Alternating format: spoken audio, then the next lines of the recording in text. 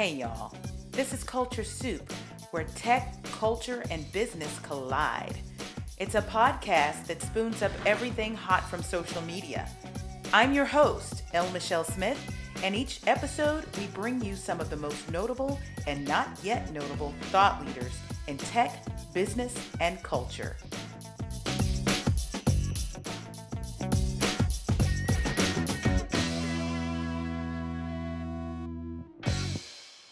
The year was 2002, and I was a vice president at Ketchum Public Relations, where I was overseeing media relations for a region and a wireless carrier that is no longer.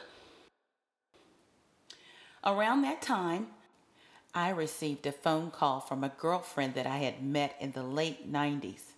She was a young woman who had her own public relations agency there in Dallas, and she wasn't even 30.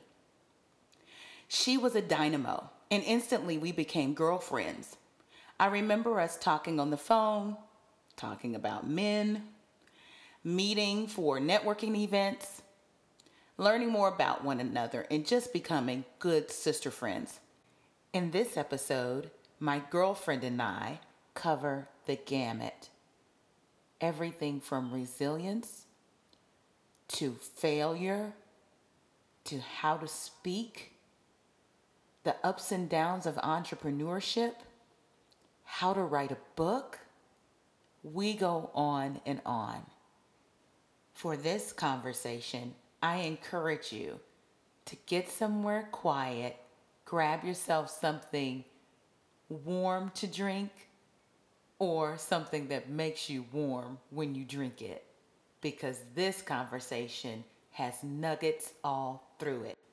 My friend and I have known each other for over 20 years, and I hope that you can not only tell it when we speak to each other, but I also want you to feel like you're right there with us. So much to learn. And that's why I want to present a special extended edition of the Culture Soup with author, speaker, life strategist, and life coach, and most importantly, my friend, Valorie Burton.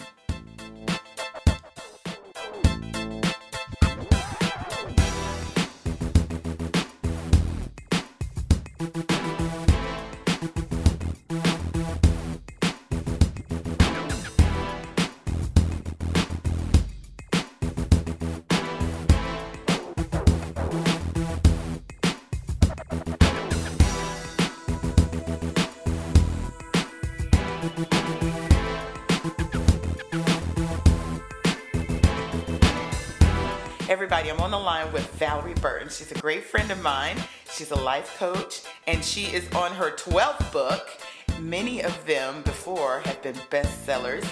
You may have seen her on the Today Show. Valorie, great to have you. It's so good to be here, Michelle. I'm excited about your podcast. Well, thank you. She's joining me all the way from Atlanta, Georgia, one of my favorite towns. And she has a beautiful family. And she is writing that 12th book, and we'll talk a little bit about that. But before we get going, how about we have a Culture Soup moment? Sounds good to me.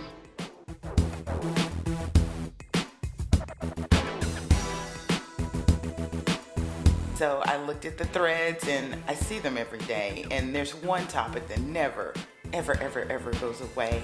People are always trying to do self-improvement. They're trying to be motivated. They're trying to get inspiration, and you sit right at that apex, don't you? Mm-hmm. Yeah, we all need inspiration. It really has to come from within. Mm-hmm.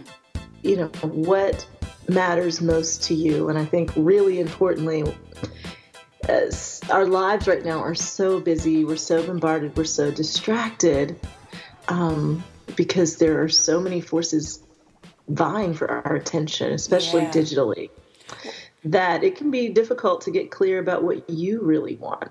That's true. And that's really where it starts with getting motivated. I always have a little bit of a struggle with that phrase, because I think what you really need is to be inspired from within and to get clear about your purpose and your vision and what excites you and what are you here for and who are you supposed to be impacting. And when you get about that business, the motivation is there. It's not something you have to find. It's just there. So why do you think people turn to social media? Is it the fact that there's just a community there of people that may be faceless, or there's digital resources that they could turn to? Maybe it's a little bit more anonymous. I don't know. It's all of the above, and a lot of it is how we are wired. It's how we were built. So we love community. We love to feel, for lack of a better word, admired. We love to get feedback. And if you think of that from just even the most basic human survival standpoint, the person with the most information is the person that's in the best position to survive, right? So our brain is wired to look for more information. And when you have it right at your fingertips, it can become addictive, really. And it does. Because it's constantly rewarding your brain's need for information, the craving that we have for information. And then you add to that, that sense of community and the sense of belonging and the sense of getting approval. And so whatever your particular issue is, there's probably a way that you can try to meet it via social media. And that doesn't mean social media is bad, but we can get into some habits that are counterproductive. True. So you mentioned the approval piece, and that's where my mind went as you were speaking. I was reading how as we start to share our information and we get the likes, the thumbs up, what have you, the comments that are encouraging, that it's a dopamine hit on your brain. Sure is. Which actually makes it addictive. So sometimes we go searching for that validation. You agree? It's a loop. We get that bit of dopamine. It helps us, it energizes us. We feel good, and we want more of it. And so we keep searching for more and more and more of it. And the world that we live in today is very different than even 10 or 15 years ago, where we had to stop at a certain point when it came to information. So, what social media feed have you ever been to the bottom of? Yeah, that's true. There's no bottom. It doesn't just stop. So we have to find those ways to stop ourselves.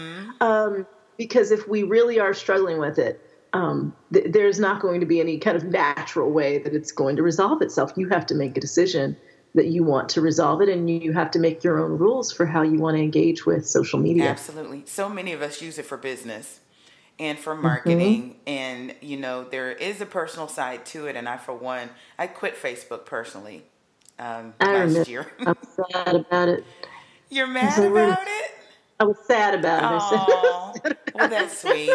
I do have a business page out there for the Culture Soup. I don't nurture it probably as much as I should because I'm not there. And it was the most liberating thing. Oh, yeah. I totally get where you were coming from. And for me, I have limited my personal, the person you're talking about, engagement. I don't do it as much, with more of a focus on the professional side, because there's so much to keep up with. And if you're on more than one platform, and then you talk about the whole approval and the comparisons, and oh my goodness, even if you're not naturally wired that way, you still end up having to deal with it because it's right. Right. And sometimes you get dragged into things, whether you're looking for it or not.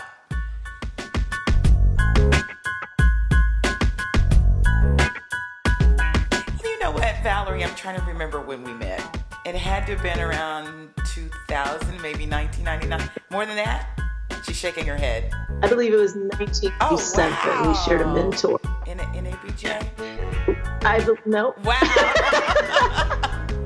We were at an event that I believe, I'm trying to remember the name of the hotel. It was a nice hotel in Dallas. And our mutual mentor, Ed Stewart, who was at Southwest Airlines at the time, introduced us. And it was an event. I think Troy Aikman was being featured or something. And I was just standing there talking to him. That's when I met you. And Ed went on about how sharp you were and how we absolutely had to know each other. Well, shout out to Ed Stewart, who was still a dear friend and all up in the Kool-Aid all the time with everybody because he cares. But yes, wow, I'm glad you remember that because trying to think if it was a DFW ABC event or what it was, but it seems like, after you've known someone so long, it's like they've always been there. Yeah, well, I mean, 97 was a long time ago. Yeah, it was. So. It was, man. Valorie, we're old.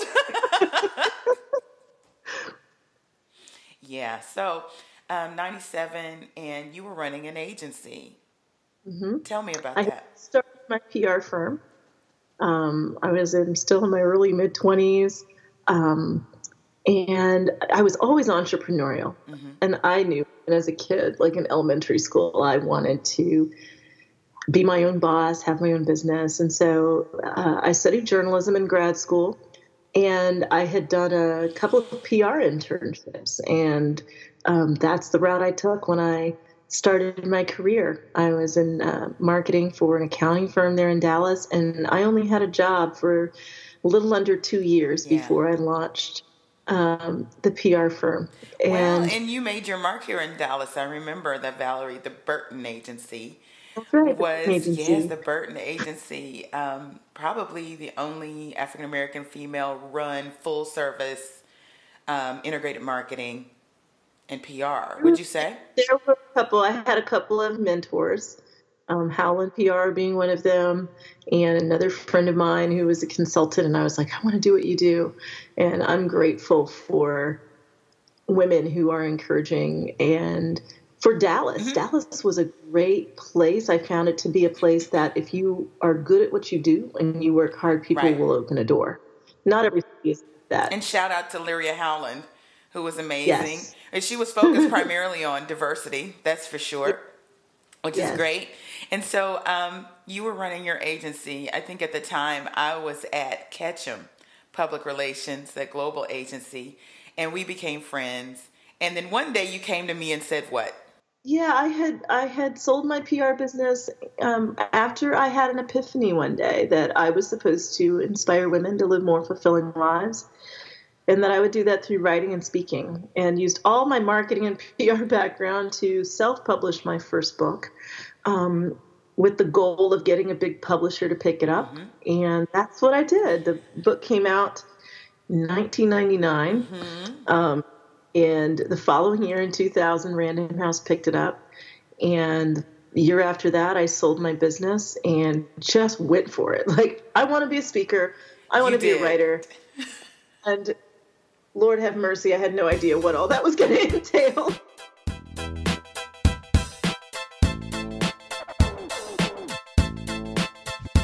Think of how far technology has come since that time, right?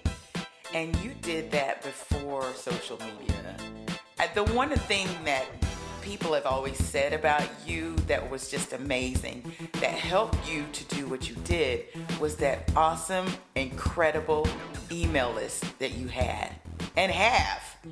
Like thousands upon thousands in the very beginning. I know it's millions on millions now. But you were using email marketing, which, by the way, is still very important these days for loyalty and to keep people engaged in your work. So talk to us about the email marketing, because I think people need to remember that that's even stronger than social when it comes to building a loyal audience. Because you own your list. I think that's really important. It's people who have opted in because they have an interest in what you do.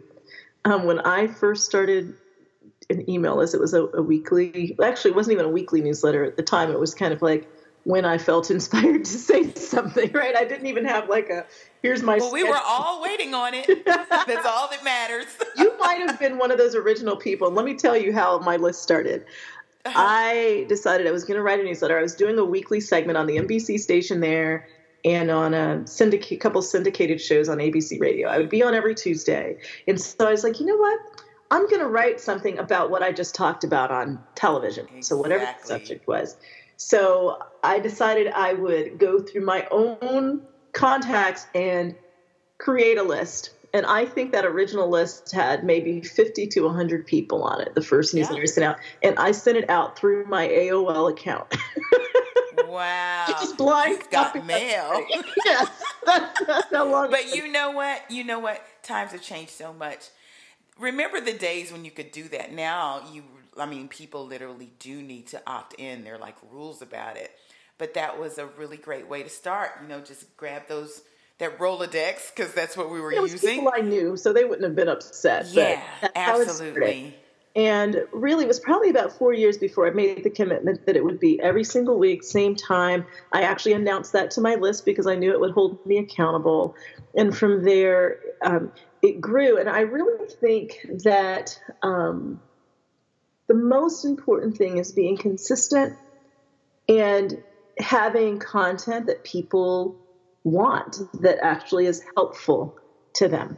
And being protective of your list, not abusing the list, not just giving it out to people to do whatever with. And so that's gold. It's priceless. Yeah. And so that's really, I think, for me, been an engine for my business. And when we started training coaches in 2010, really that whole business, the CAP Institute, has flourished from the list that started way back then. And now, of course, we have separate lists, and it's, there's a whole lot more to it. But I can't emphasize it enough. There were clients, speaking clients, coaching clients that were on my list a year, 2 years, 3 years before they ever contacted me. I didn't know they were on the list. They were just watching. And to me, that's how the real organic marketing happens. And that's the power of sticking with what you're doing and not constantly changing up because you don't see the results yet. Because I really believe a really big part of success is just perseverance. It isn't always the best person. The person that was willing to stick with it, to be tenacious, and to just be consistent.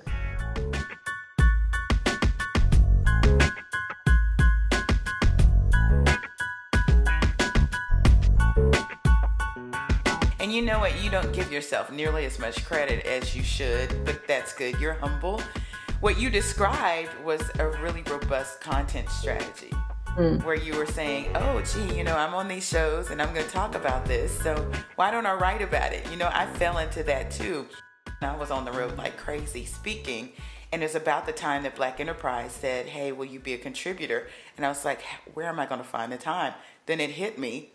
Well, why don't I write about what I spoke about? Yes. And you know what? Great content strategy. I wasn't thinking of it in that way and at that point, but it amplified my content in ways that every other audience might not have seen, Right. A new audience got exposed to it. And suddenly this big cyclical thing happened where, I wasn't having to think of new things. Right. But the quality of what I was speaking about was shining through in writing, or I could expound on it or, take another route with it. But the ideas were always there. That is so important. And for me as well, that was a major turning point. So when I first started speaking, I thought I needed to say something different with every speech or else I was cheating. Like I already said that last week to people in Chicago. Right. Can't say it in DC this week. Right. Which is ridiculous. Of course you can. First of all, it's a really powerful message, and you're trying to get that message to as many people as possible. So even though it may feel uncomfortable to you because you feel like you're repeating yourself, it's brand new to the people who are receiving it. And the first couple of years, I really struggled with that. I felt like, I've got to have different stories and different this and that. It's like, no, you've got to figure out what your core message is and repeat that message as often as possible to as many people as possible because it's powerful. And then get it down, get better and better and better. And that is one way you get better by doing it again and again. I don't have major companies calling me because they want me to try out new stuff. Right, exactly. they want what I know works so that it can have the greatest impact on their people.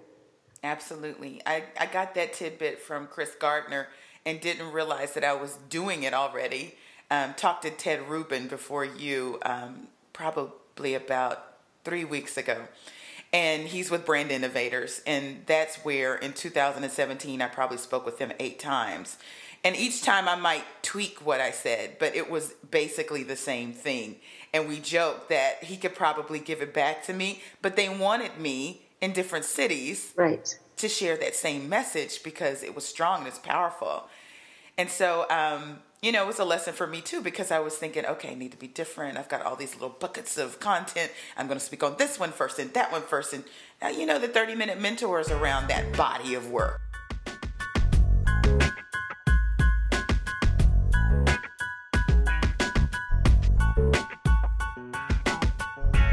So anyway, let's talk about your journey, because that first book, and give us the name of that first book.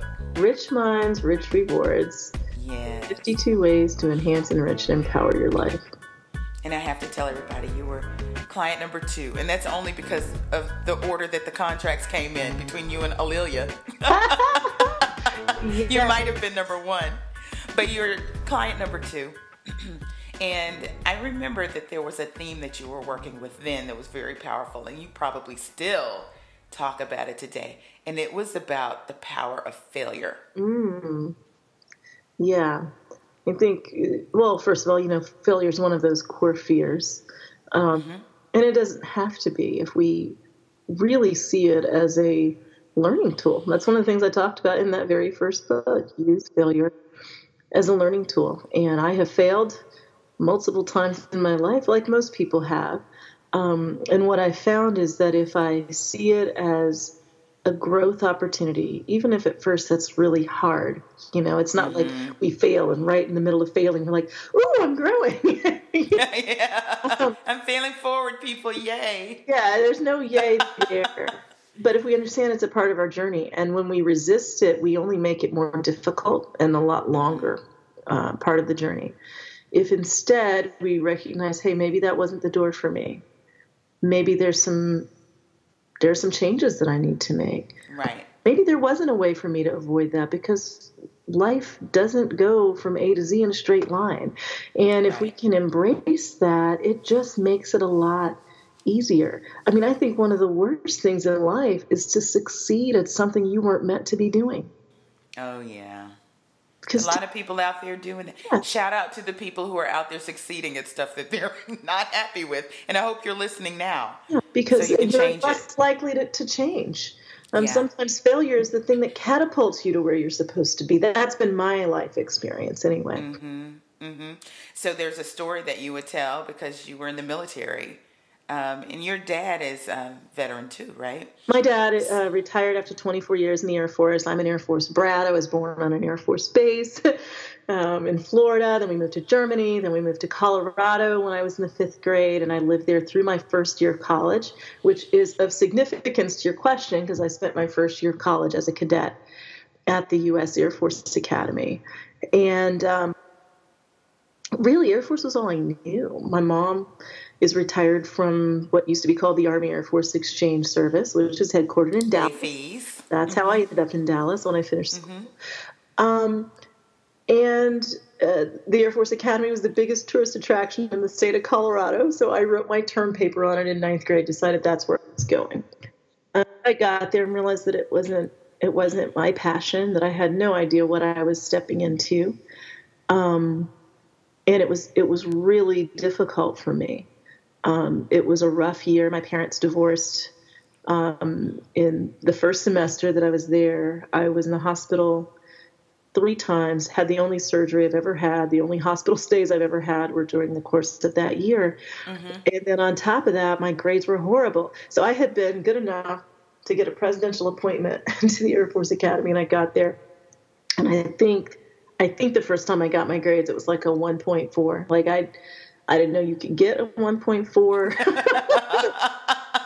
You're testing the scales here. Yeah, I lost all academic confidence. I felt dumb. And I knew I was somewhere very special. I knew it was truly an honor to be there. And yet I didn't feel like it was where I was supposed to be. That was really hard. Yeah. I was there for my whole first year of college. I left at the end of the year. I wanted to get through that first year. I never wanted to leave and feel like I left because it was so hard. And yet I knew what my dreams were, and I realized I wasn't probably going to be able to pursue those. And I left.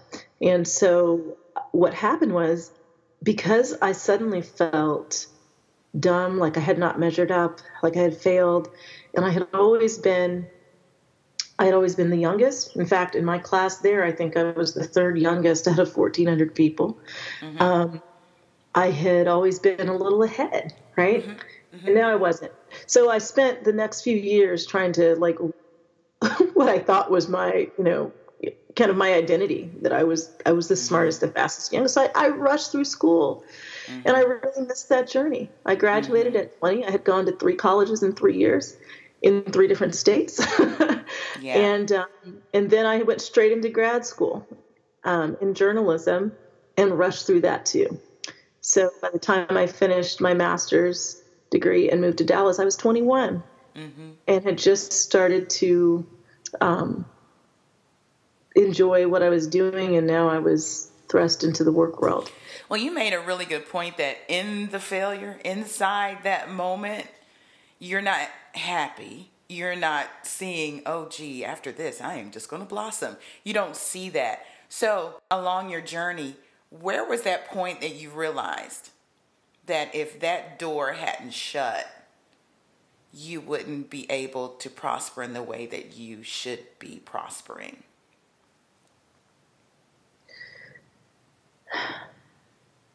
I think in my gut, I was 17 and 18 when I was there. I think in my gut, I kind of knew, but I didn't really delve into that until I wrote my first book. Mm-hmm.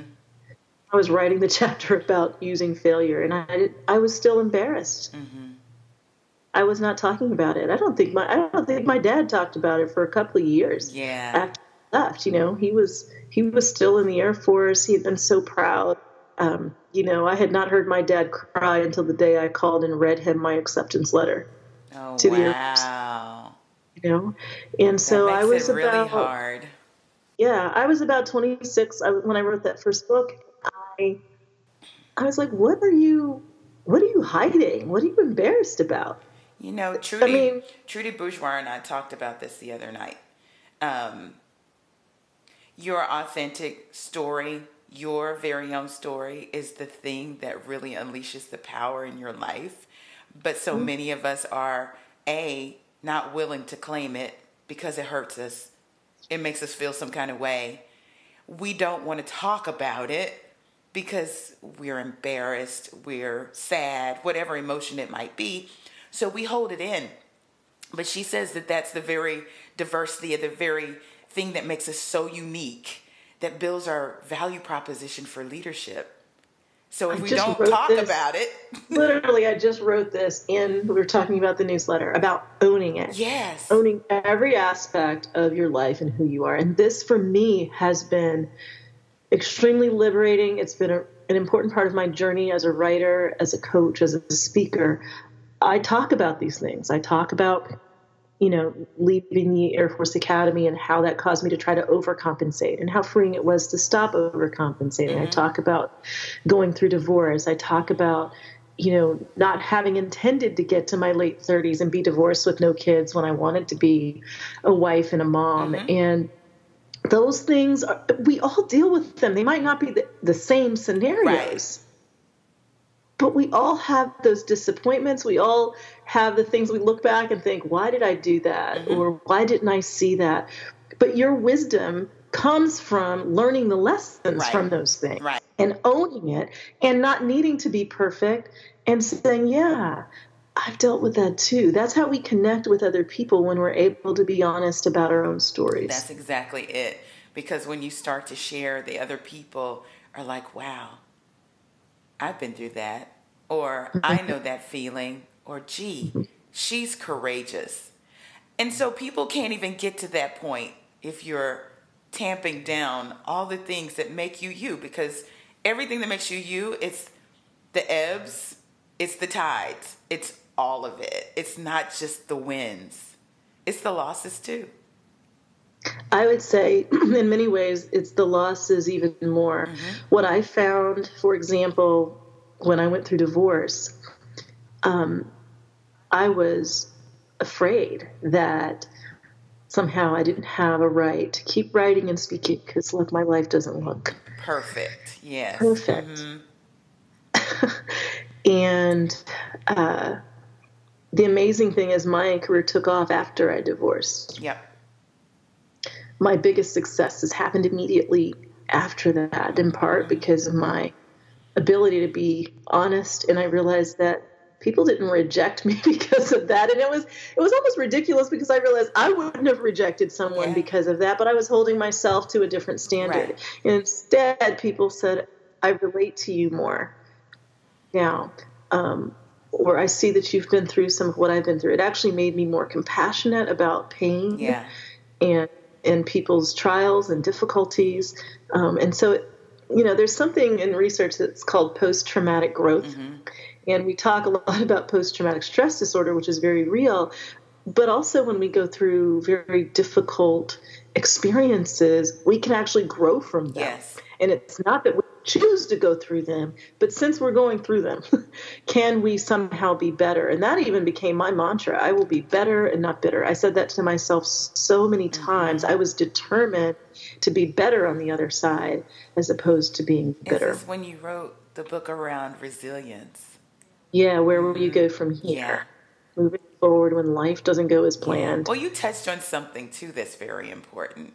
The negative self-talk that holds you back. Trudy calls it the itty-bitty committee.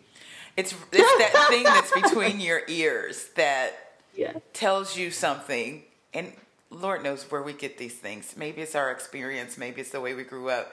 Maybe it's just our environment and we deduced it and came up with it ourselves that tamps down our story and our truths so that we can't see our full potential. We don't understand that those negative times, those challenges are actually springboards.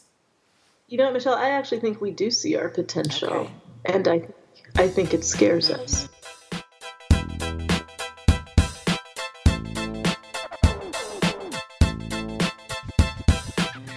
I think we see our potential and we are so afraid that we might not reach it, that we don't want to experience that disappointment.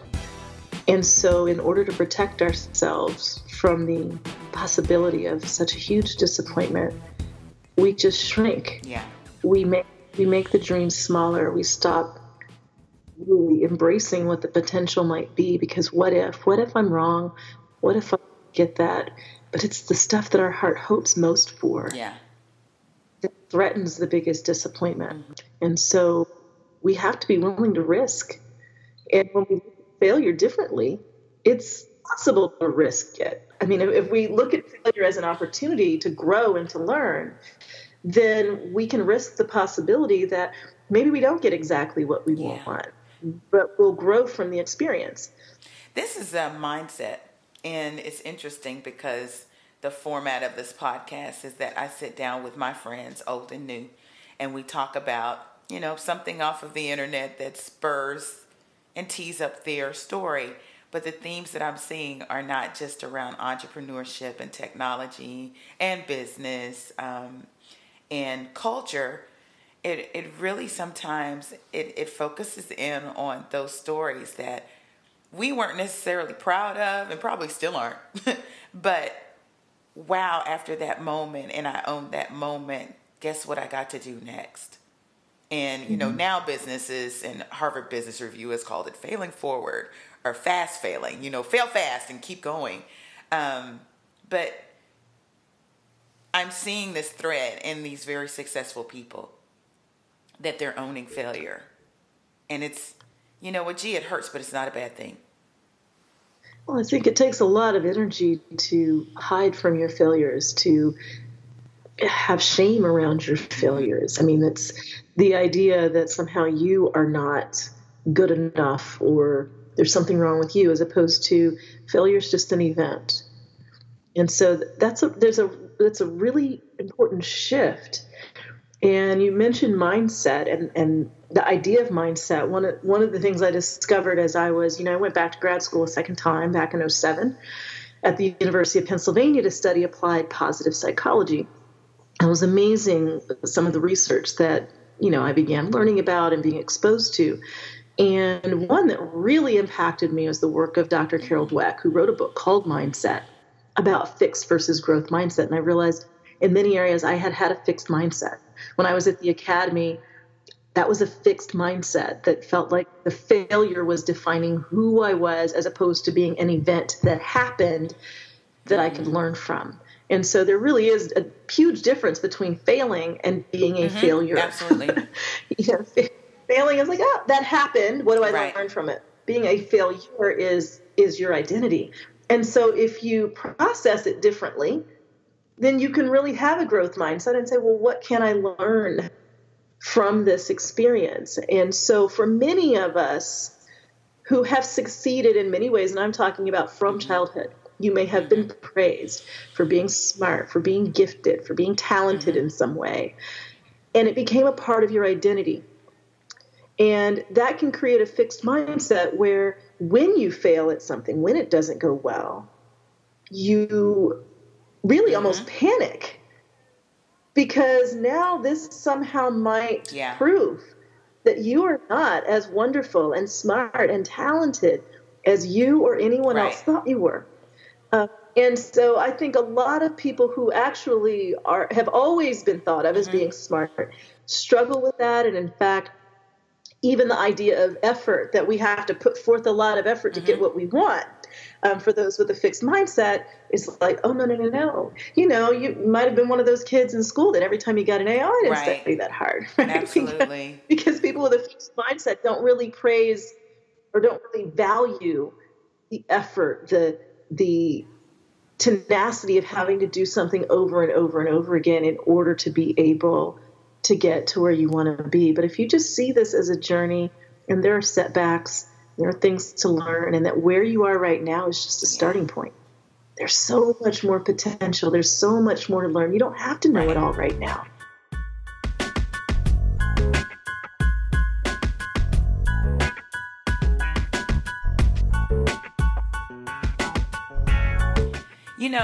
Going back to our culture soup moment, we're talking about motivation and inspiration and people looking for self-improvement online.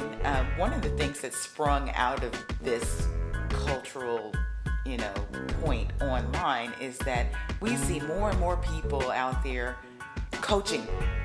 And whether they are actually trained to coach or if they just took on the nomenclature, it's like it's, you can't swing a hashtag without finding a coach. But you actually are trained in it. I want you to talk about the CAP Institute and how you're pouring into other people and certifying them to actually be bona fide coaches and the research that goes into it. Yeah. So part of my vision when I went to study applied positive psychology was to bring this academic research-based foundation to the field of coaching. That was part of what I wanted to help do.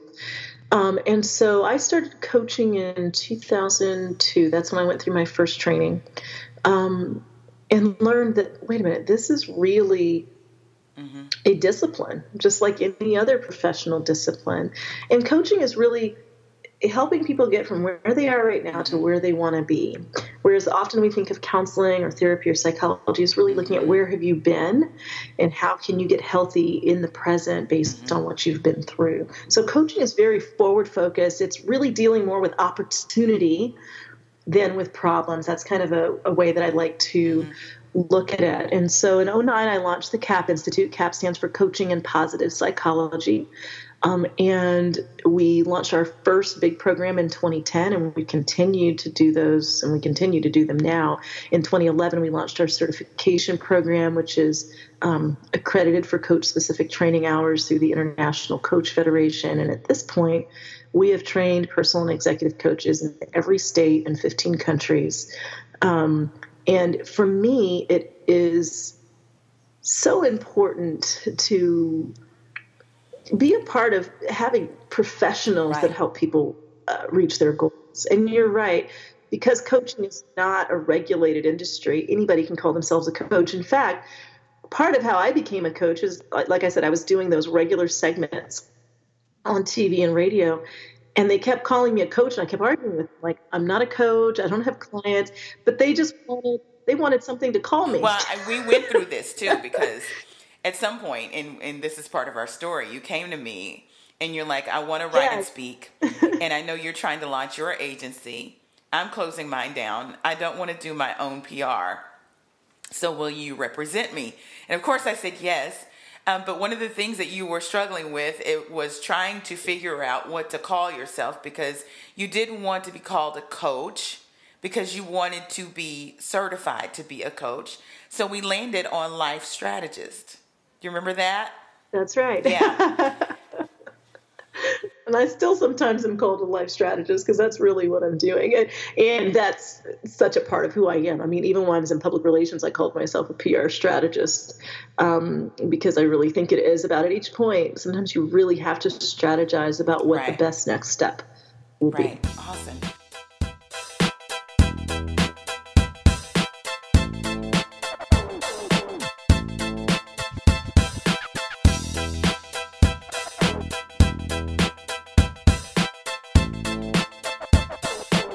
So, okay, you put down the agency, you sell it. You have your first book, Rich Minds, Rich Rewards. You hire me. And then you start speaking and writing. So what was that transition like? Because you mentioned, man, it was more than that I thought it would be. Like, I didn't know what I was biting off. Yes. Well, first of all, let me give you your props, because you got me my first national column with Heart Soul magazine when that was around. My first ever appearance on CNN. You set that up. And you also had me host a pilot for a TV show. So, like, my first experience doing that, you did all of those things. Thank you. But when your client has great content, the job is easy, because you don't have to create it. Thanks, Michelle. What was hard for me when I was mentioning it took longer is I am an optimist, and that serves me very well, because especially if you're an entrepreneur, especially if you're inspiring other people, you need to be optimistic. And at the same time, I was overly optimistic about how long it would take me to really build up a business that could sustain me. And, you know, when you're speaking, and especially writing is not the easiest field to crack. It takes time. And so I would say that before I was where I thought I would be in the first year, it was probably about 7 years. 7 years. And those first few years, I did a lot of going on the road and speaking. I wasn't even being paid. I might sell books and bring home a little bit of something. I was just trying to get in front of people, meet people that would open doors. And eventually those doors began opening. But it took and that's it took a lot. I'm a member of the Black Speakers Network, and they talk about this very point. Every speaking engagement isn't always a speaker fee. Sometimes it is, it's an opportunity to sell your products and services, and that's the income you bring home. Sometimes you don't bring home income at all, because you just want the exposure and you want the contacts. But you have to balance those along the way, because you can't do a whole bunch of those, because you'll be broke. So to be a professional speaker, and that's the cornerstone of your business, is quite a challenge, wouldn't you say? It is an investment. And first of all, you need practice. So getting in front of an audience often is your opportunity to learn how to speak to an audience, how to engage the audience, how to keep their attention, how to be most effective. And that's something, I don't care how many times you practice in a mirror at home, it's different when you're up on a stage. And so a lot of what you need is just being able to be as comfortable and effective as possible. And you need to be able to meet people and meet the right people. And that just takes time. So that is a lot. That's a lot of what I was doing. And I was looking at what speakers who were at the level I wanted to be were doing. And what was encouraging to me is I thought, there's no magic. Right. Like, they're just talking. So learning how to talk, how to deliver a message, how to package that, how to get to the point where it just comes out very naturally. And, you know, there are no notes. And all of that is a Right. part of being a professional speaker, keeping your time. They gave you 35 minutes. Right. You need to use 35 minutes and not 36. Right. I talk about not using notes. Every once in a while, I talk about not using notes. And this comes from my corporate media trainer and corporate speaking background, where I was training CEOs to go on the big stage and ring the bell and be on CNBC, all of this good stuff. And I heard somebody say, "Oh yeah, I memorized too." And I was like, whoa, like, we're not aiming for memorization, because you will sound memorized. You want I've to speak never to memorized anything. I know what points I'm making, and I typically have stories connected with this. Right. I have a message. If you know your message, there's nothing to be memorized. It's a part of who you are. And Exactly. so, one of my biggest hurdles in the very beginning, Michelle, was the category of being a motivational speaker. And I had this image of the motivational speaker. Oh, I was yeah. looking at them and they were like running up on the stage, and there was all of this like, You can do it. yeah. And I was like, I was just picturing myself having to do that. And I was so like, no. Yeah. No, that's not you, me. Valerie. And it made me very anxious. And I had to basically coach myself. And I said, well, what's your message and what's authentic for you? And I was like, what's authentic for me is I'm really trying to reach the person that's sitting there. So I'm going to talk like I'm talking to one person. Because the truth, I am talking to one person. If you're listening, I'm talking to you. I never, even when I'm Exactly. talking, I don't talk like I'm talking to a crowd. I'm talking to you.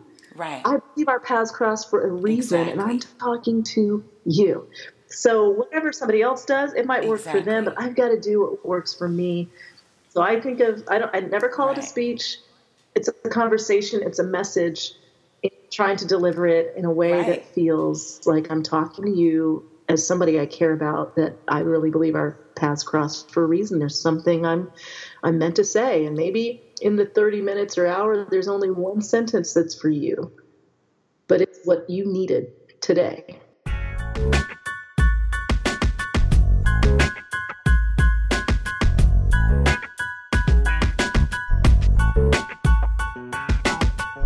The other reason why memorization doesn't work is because you need to read your audience, and it needs to be a dance. And if you're getting a vibe from that audience, you need to be able to pivot. Can you talk about that? Have you been in that situation? Well, I used to get nervous when I would get ready to speak. And there was one speaking engagement I did in Saskatchewan, Canada, where I was feeling particularly nervous. I was speaking 3 times in the same day and to the same audience. And they were all keynotes. And I stopped and said, what are you nervous about? And I realized what I was nervous about was I was thinking about myself. Was I going to be funny? Were they going to like me? It was all me. And it was like, I felt like God was saying to me, this isn't about you. Yeah. You're there to serve. Yep. It's about the people in the audience. And suddenly something just switched for me. I'm there to serve. I'm nervous about serving. No. It is completely a place of, I'm here to give you something. And I know why you need it specifically today. You know your individual circumstance. From that point on, I always remembered, I'm here to serve. Right. And that takes away all nervousness, because then it's not about me at all. It's about my audience. I often will for my audience before I even speak. Just that I want the message, that they will hear what is meant for them. And for me, that just makes the whole process a lot easier. It takes a lot of the anxiety out of it. Yeah. Just like there are a lot of coaches out there are a lot of speakers out there, and I'm hoping that they're getting words of wisdom from you today on this broadcast. But there are a lot of people striving to write books. One of my guests that I just interviewed the other day, Jason Caston, has a tech startup, which is a platform where you can self-publish your book, market it, distribute it all of it all in one place, which is amazing. There are only a few others out there like that do what that does. But there is an audience out there where, and I think the internet and social media has provoked and enabled people to be able to get their message, write it down, publish it, and get it out there. Any tips that you might have for folks who are either trying to self-publish or even talking to the big publishing houses? Because you've been through this several times. Mm-hmm. I think you need to understand what your why. Why are you writing a book? Mm-hmm. At the end of the day, what will people get that they didn't have before they read your book? That's really important. And then what is your unique take on it? What makes it unique? There are so many thousands of books published every year. Mm-hmm. How do you stand out? I think that although we hear you shouldn't judge a book by its cover, a book is judged by its cover. Yeah. Make sure your cover is fabulous, mm-hmm. that it speaks to your audience, that your title speaks to your audience. What I see most with people trying to publish books is that they miss the mark on the title mm-hmm. and the cover, and then they might have fabulous content that no one ever picks up. Right. Because it didn't grab them, or it might have even pushed them away. Mm-hmm, and mm-hmm. so I think it's very important to look at the marketing even while you're writing, meaning you're really thinking about what will engage the reader. And these days that means engage them, get them talking mm-hmm. online, get them talking to their friends, their colleagues mm-hmm. about your work, because your ideas are different. And right. they are having impact. So content is always the most important, but your packaging needs to support the great content. Absolutely. There are a lot of folks doing ebooks. I have done a couple of them, and for me, they're test balloons mm-hmm. for a larger project. Do you have advice for folks that are doing ebooks? Because it's very different. It's bite-sized content. It's not necessarily a full book, mm-hmm. But you're trying to deliver a message, as you put it. How you have any advice for people who are trying to sell their products in that way? Well, I think digital format is fantastic because you can get it out very quickly, and there's a very small amount of expense in being able to do it, and everybody has the ability to read your ebook now. Yes. 20 years ago, that wasn't really the case. So right. if you're thinking about it, starting with an ebook, I think is a really great idea. But the same thing applies. You still got to have great packaging and really great content. And so focus most on your message and your content. Because even though, like I said, the marketing is important, the packaging is important, if you grab them with the packaging and then they open it up and it's nothing new, it's nothing fresh, it's nothing helpful, then it's just something that's pretty that has no substance.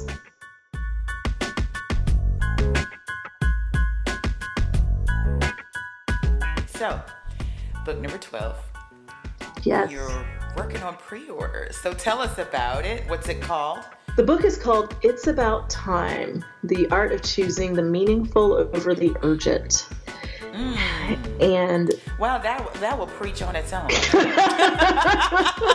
Well, she's practicing what she preaches, people. That's for sure. Yeah. That title gets you. Thank you. This book has changed my life and my husband's life. We, about 2 years ago, decided to embark on a journey of experimenting with new ways of allocating our time. My husband's a pilot. Obviously, I travel not as much as he does, but I travel. We have 3 kids, and it's a lot of moving parts. And we began really questioning what we were doing and how we were doing it, and looking for ways to have more time together as a family, to not feel so just on the move constantly. And in doing that, we made a lot of changes, just simple things like planning a year out in advance, which ultimately led to a fabulous family vacation that other family members started saying, hey, we want to come. So there we all are in the Mediterranean with my mom and my aunt and his dad and stepmom. You're like, how did this happen? And it really happened from, let's be intentional. As a pilot, we don't always get the vacation dates that he wants. And so what we had done is fallen into this pattern of not planning our vacations. And so we said, no, this doesn't work for us. What can we do? And so we figured that out. We took some time off. We started having what we called staycation days throughout the month where, we might take 1 or 2 days where we just spent time together. We might go hiking. We might get our hammocks out and just enjoy one another. And you know what? I just realized something about you and your hubby. Yes. As a pilot, because his schedule really isn't, it's planned out, but then it's not, right? He has to be able to move on a dime, right? And then as an entrepreneur that's speaking and writing, you could be always on if you're not careful. So the two of you together, y'all are busy all the time. And then add in the 3 and the 4-year-old he's got his own agenda. That could be really off the chain, Valorie. Our 4-year-old is the only one who's not always moving because our oldest 2 are my bonus daughters. So we have them about 13 days a month. So they come and go, which coordinates with my husband's schedule when he's here. So Jeff is coming and going. I'm not coming and going quite so much, but Alex is always here. Yes. And so, and he's something else. He's wonderful. He's a cutie. And so in slowing down, we just changed some things, and we actually dusted off some old dreams we didn't know we had. We ended up moving to basically a farm, ranch, whatever you want to call it, because we remembered my husband's dream of having a house with an airstrip and being able to fly. And so that's what we encountered. Like, it just appeared. I still don't know who posted it. Our house. I actually saw it somewhere online and just haphazardly sent it to my husband, not because I wanted to move, but I was like, hey, look, thinking maybe this is something we'll do in 10 years or so. Add it to the vision board. Add it to the vision board, and my husband had started driving by the house, and did you go look at it? I was like, look at what? Like, it was not something I was seriously considering. And so we have a life that is very unique, very adventurous, very meaningful for us, and we have been able to take better control of our time. And in the process of writing the book, what I came to realize is that all of us are dealing with changes that have fundamentally shifted our relationship with time. If we go back in time, it's really the Industrial Revolution that changed everything. Yes. But I didn't even realize before that. There were 300 time zones just in the United States. What? Talk about that. Watches, people didn't have watches, right? That was like a very expensive thing that wealthy people had. Right. If you wanted to tell, you needed to look at where the sun was. And, maybe you would go to the middle of town if you had town. But basically every place had its own time. But when we started having businesses to flourish and we needed train schedules and so forth, we had to get lined up. Exactly. And then you thrust us into the 21st century where we know what everyone is doing at exactly the same time, and we feel the pressure of looking at what everyone else is doing. We have the digital distractions where, advertising itself is, the prices are determined by time on site. Yeah. You are constantly being lured to spend your time doing things other than what you've probably planned. And so you need to have a plan to be intentional about your time, because there are a lot of false urgencies, things that feel like we need to be attending to them right now. That's why I think it's great that you just said, you know what, I'm going to pick my social media platform and stick with it, because I feel like I'm being sucked into things that I don't want to be sucked into. And those things feel urgent at the moment, and they're not. They do. Because they're everywhere, surround sound. Yeah. It's not just, I log onto my computer and there it is. No, these alerts are going off on my phone. And sometimes you can't tell the text messages that are urgent from the emails that are coming in, let alone the Facebook notifications. You got to tamp some of those down.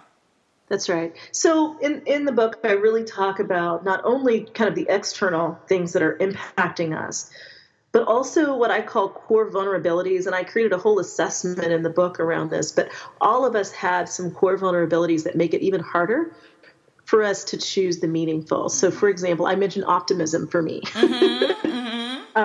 You tend to think you can do more in less time. It's not true.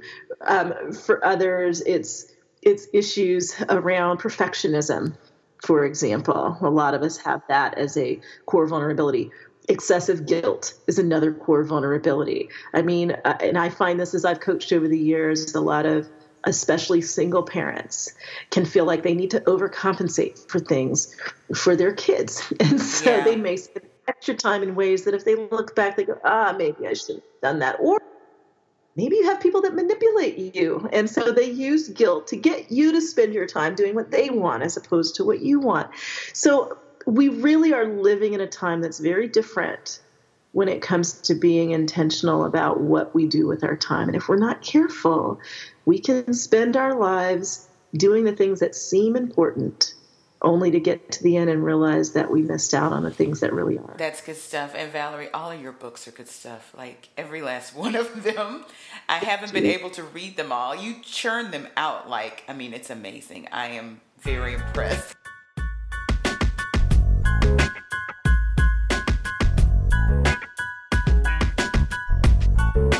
So, what can my listeners do to get their hands on your book? When will it be ready? It is ready for pre-order right now. So the book officially is released April 30th, but you can go to Amazon, Barnes & Noble, christianbook.com, any of whatever your favorite retailer is, iBooks, and order it. We want people to order it early because that impacts our numbers in terms of bestseller lists. That is my ask. If this topic is of interest to you at all, just whip out your phone and go ahead and order it, and then they'll automatically send it to you. Or if you are downloading the ebook, it'll automatically become available. That's wonderful. On April 30th. So give us the name one more time. It's about time. The Art of Choosing the Meaningful over the Urgent. Okay. Everybody take note of that. Go to Amazon, go to Barnes & Noble, go to anywhere you get great books online and pre-order it now. Yay! Valorie, this is a great conversation. I enjoyed it. I always enjoy talking to you. Thank you, and Michelle. If there's ever anything that we can do for you, let us know. You're always welcome to come back to. Thank you. Likewise. Wow. What an incredible conversation with Valorie Burton, author, life coach, life strategist, and speaker, and my friend. Next week, we're going to have John Graham Jr., who is an employee advocacy expert and also what he calls an authenticity enabler. You need to hear this guy because he gets really philosophical about your social capital and how you can wield it for yourself and for your company. Find us online at The Culture Soup, on Instagram and Twitter, and theculturesoup.com. See you online. The Culture Soup Podcast is a production of No Silos Communication.